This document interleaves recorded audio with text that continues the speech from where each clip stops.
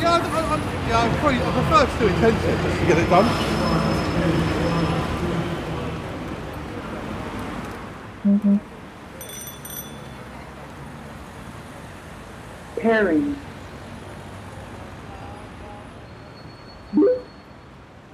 Connected.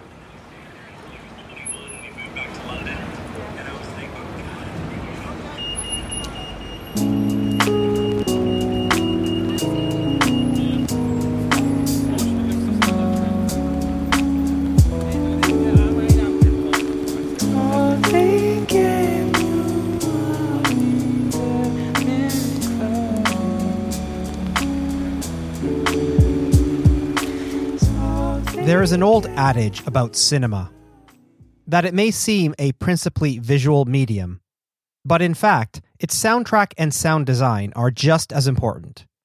As the late American actor, filmmaker, playwright, and composer Melvin Van Peebles put it, quote, "Music or sound in a film is a character as important as another character," end quote. And so it is with our more general encounter with the city. While it may seem that we are surrounded and even overwhelmed by an assemblage of visual inputs, our experience of the city is multisensory. And sound, in particular, is fundamental in constituting how we experience cities. People walking, standing and conversing, vehicles moving, stopping and reversing, pounding construction equipment, amplified music and announcements, pedestrian crossing beacons, the calls of birds and other animals, the reverberations of hallways and rooms. These and other audible effects and affects shape our urban experience, a fact not at all obscure for sight-impaired urban travelers and explorers. Sound, then, is a primary dimension of the mediated city. And one of the most noted and explicit kinds of sonic urban mediation are personal sound devices. The use of such technologies, from the portable cassette player to the smartphone paired with Bluetooth headphones, has often been framed as a way to manage one's experience of urban life, to limit, cope, or otherwise make more pleasant its noise, complexity, drudgery, dreariness, excitement, and strangeness, to create an auditory bubble, and partly withdraw from urban experience, and replace it with a chosen auditory overlay. And yet, there may be another way to look at it.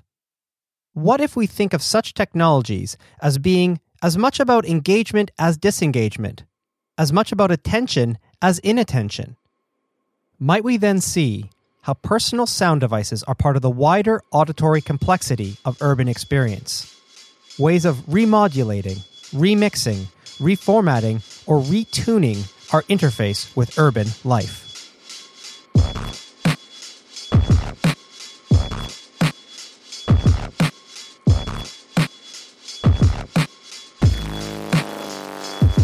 The Mediated City is a podcast series by me, Scott Rogers. In this series, we rethink media through the city, and the city through media. We will approach the media-urban nexus both old and new, analog and digital, and most of the time, we'll avoid these kind of categories altogether. Some of you listeners will be students in my module, Media, Digitalization, and the City, in which we'll discuss and work on these themes in more detail. In this episode, the fourth in our series, we explore the urban auditory experience, both in general and with regard to personal sound technologies. The key idea I want to get across is this. We have relative capacities to modulate the auditory as a way of managing individual and collective experience. One mode of such modulation is sonically fragmenting or limiting our attention to the city. But we should not forget how, through practices of listening more generally, we navigate, engage, and understand urban life.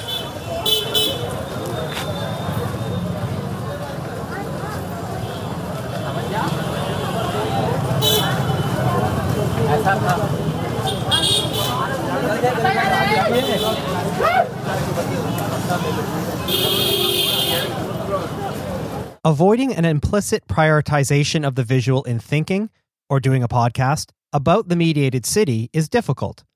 As Sarah Barnes notes in a 2014 article titled Sounds Different in the journal Space and Culture, the city more generally has tended to be engaged through various visual prisms: cartographical, cinematic, architectural, photographic, painterly.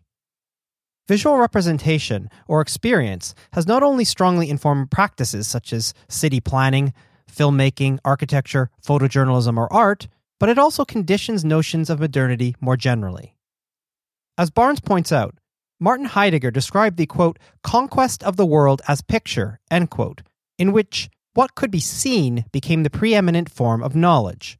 For Walter Ong, a peculiar, modern, instrumental rationality, rooted in what he called visualism.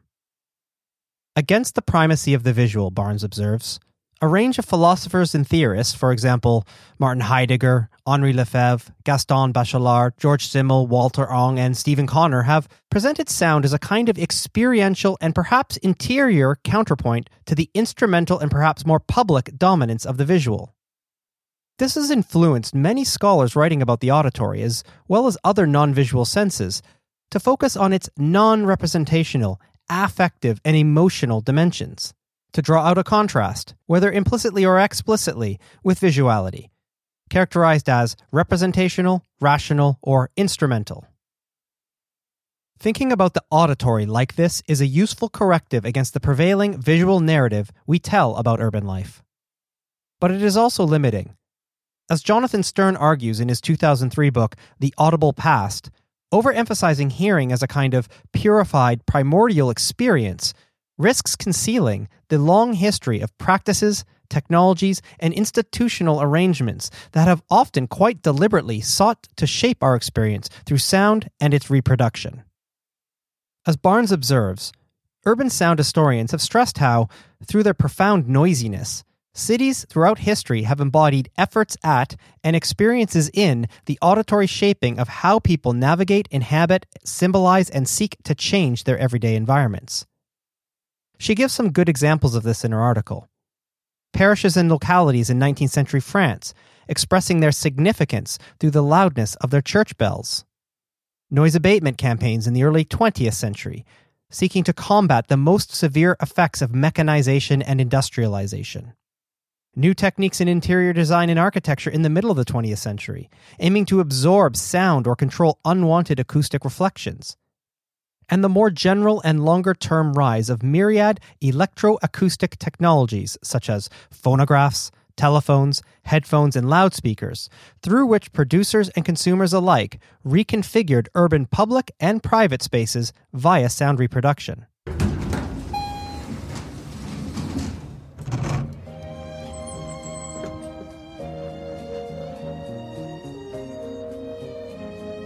One of the more culturally recognized, if still somewhat taken for granted examples of electroacoustic technologies used to modulate urban public spaces is Muzak.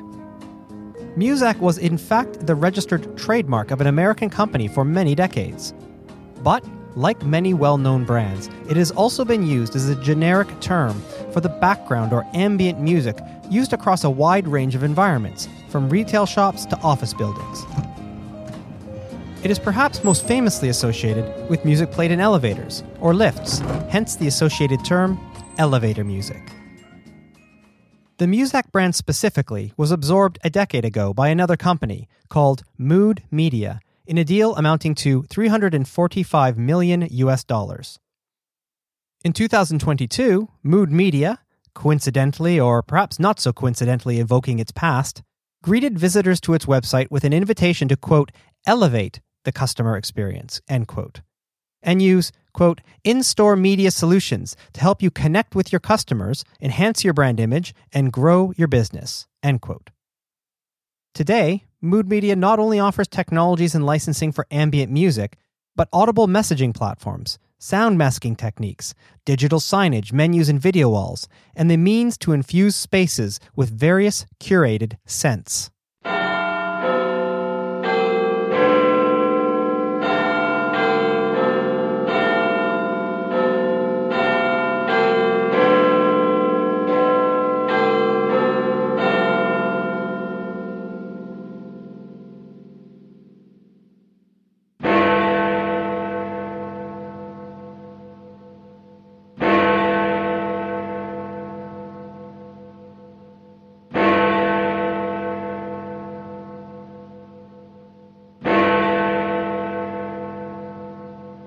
You might recall how, in our first episode, we introduced the notion that we mediate our engagements with urban public spaces, even without any recognizable mediating technology to speak of.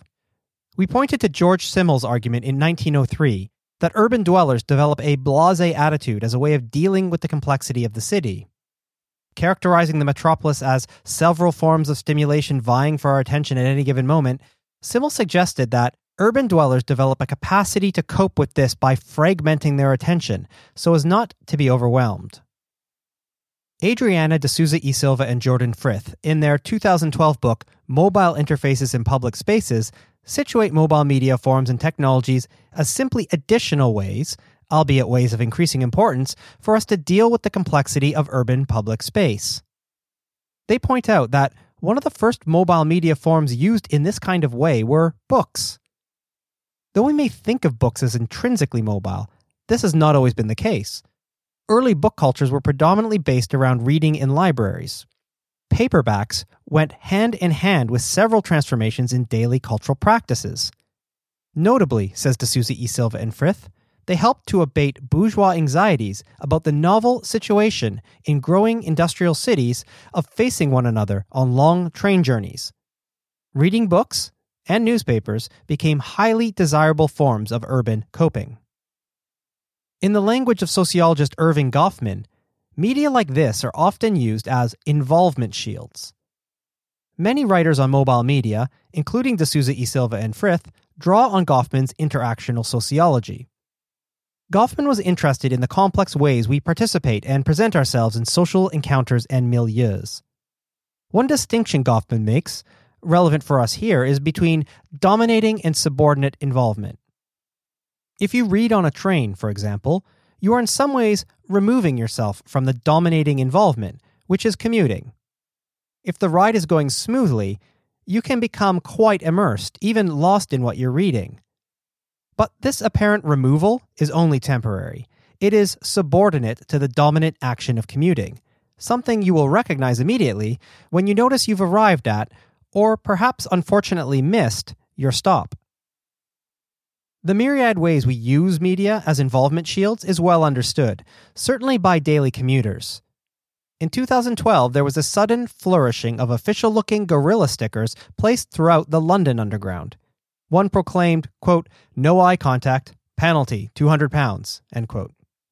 Another warned, quote, "Don't acknowledge fellow passengers or sustain eye contact beyond 2 seconds. Please respect urban solitude," end quote. And one, paired with an iPod icon, read, "iPods must be worn at all times. If you don't have an iPod, then play with your phone, read a newspaper, or pretend to be asleep," end quote. It's a Sony.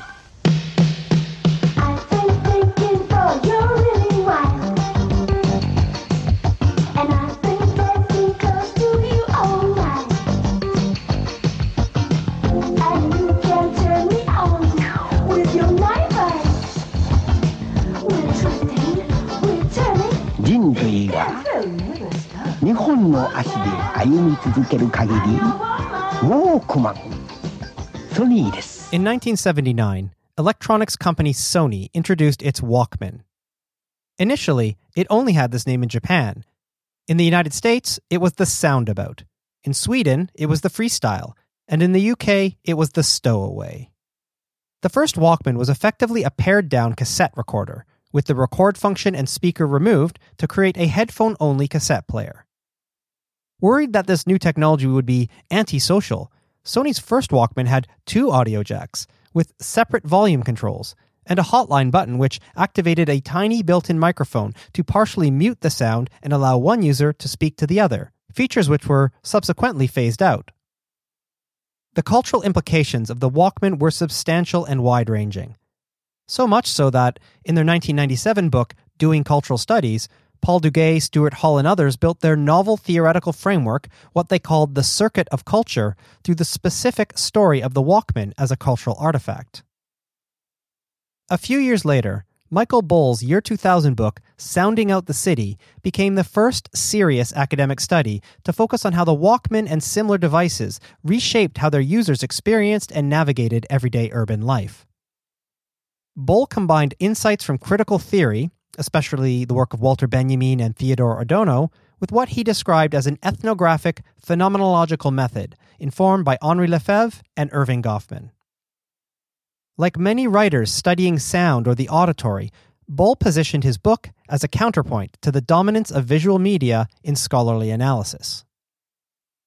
Boll ends the book with a useful typology of what he calls personal stereo use, which showcases the range of his findings. Personal stereos are used, he says, to block out the unwanted sounds of the city and avoid sensory overload. They are used to reduce the discomfort of being surrounded by crowds, a kind of oral involvement shield. Contrastingly, they are sometimes used to cope with being alone in public, such as when walking along a deserted street. They are technologies which can provide an aesthetic experience to augment or suit the environment a user is in, often based on memories. They can help abate boredom, reclaiming the tedious stretches of an everyday journey or a repetitive routine with one's own surrogate auditory narrative. They can also serve as a form of companionship, a way of not being alone. For some, they can help address a sense of mental chaos or expunge unwanted thoughts and feelings. Particularly for female users, such devices can be used to deter pestering by unwanted others. They can also be a means to instill energy or action when we want to use them to move our body alongside a rhythm. And they can constitute group exclusivity, for example, when one shares headphones with a friend. As this typology makes clear, Boll obviously regards the use of such technologies as diverse. And yet, his overall argument emphasizes how personal sound devices are a means of sounding out the complexity of the city, a form of fragmenting one's attention to avert the mental chaos of the metropolis described by Simmel. Many enjoy cities precisely for their chaos and diversity, of course, but personal stereo use gives people a capacity, Boll says, to take back some phenomenological control as they move through their everyday urban environments, to disregard unwanted elements and partially supplant these auditorily. If the television suburban nexus rested on bringing a mediated public world into private spaces, personal sound devices offer the converse, a means to bring one's private media into public spaces. Arguably, Boll has very good reason to emphasize the use of personal sound technologies towards the cultivation of private solitude. As Matthew Jordan shows in his chapter for the 2017 edited book Conditions of Mediation, display advertising for noise cancellation headphones from companies like Sony or Bose clearly evoke the benefits of solitude against, for instance, annoying children on a flight or street construction. In so doing, Jordan argues, they tap into long-standing cultural and even philosophical ideas about how we define undesirable sound, that is noise, and the means with which we try to quieten it. In his later 2007 book, Sound Moves, Boll in some ways reboots his earlier study in the wake of the new technological capacities and practices wrought by what he calls iPod culture. For Boll, the novel freedom of having a very large music library, even one's entire music library, to hand, only further accentuates the desire of users to fill a perceived absence in public spaces with customized listening experiences. In this new situation, where one can easily construct playlists or just hit shuffle, users are presented with myriad new capacities to curate their auditory experience, to flesh out a privatized auditory identity from the palm of their hand.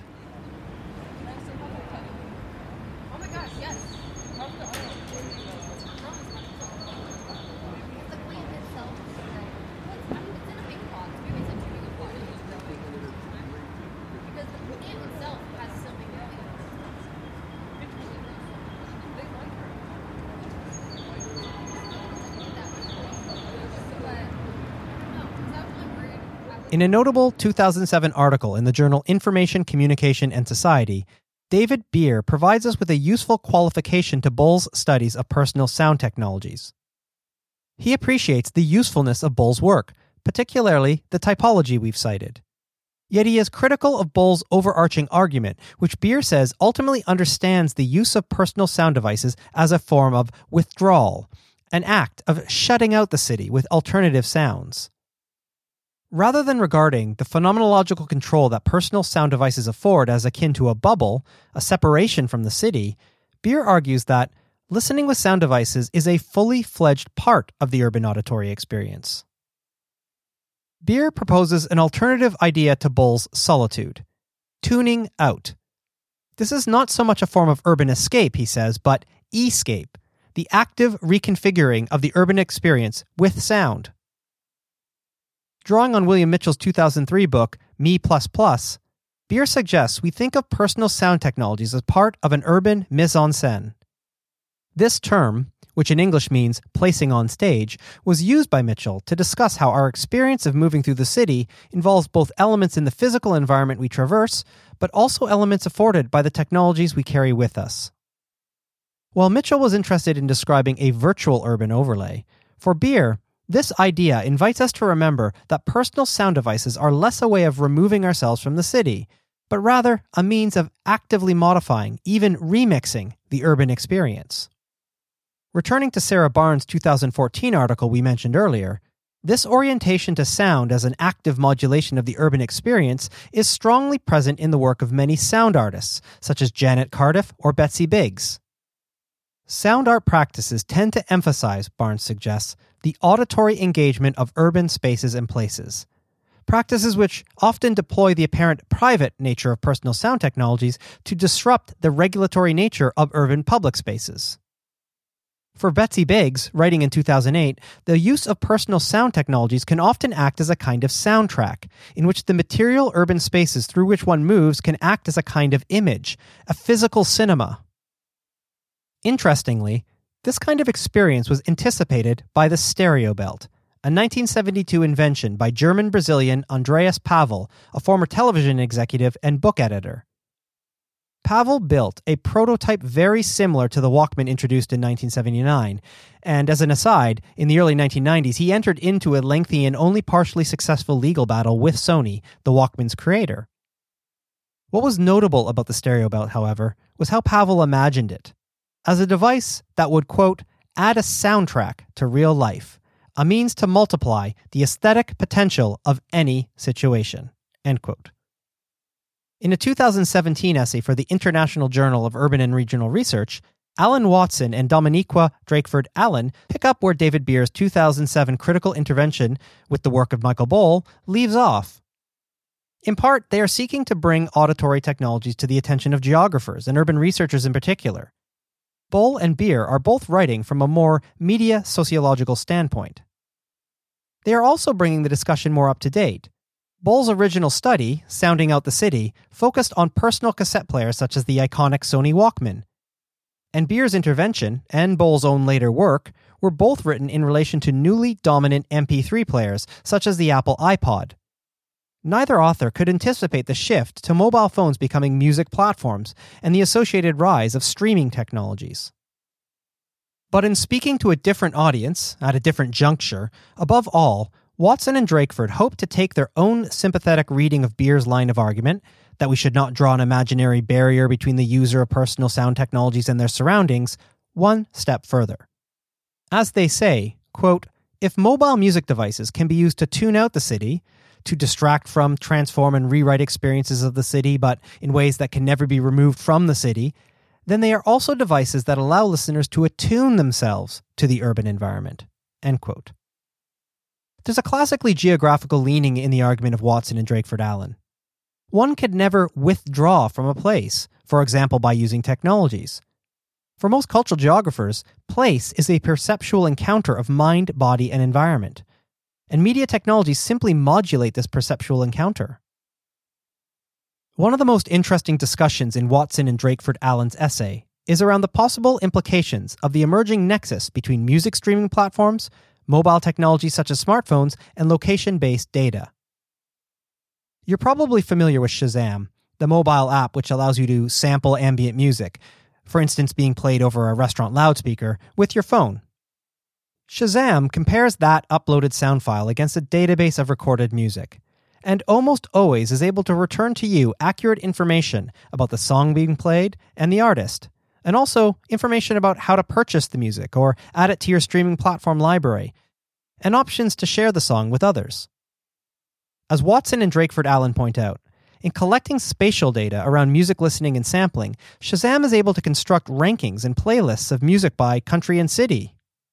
More broadly, Recent years have seen the rise and sometimes fall of location-based music recommendation apps, which, say Watson and Drakeford Allen, make it possible for listeners to tag the city with music, either by volunteering songs or allowing data of their music listening to be tracked automatically.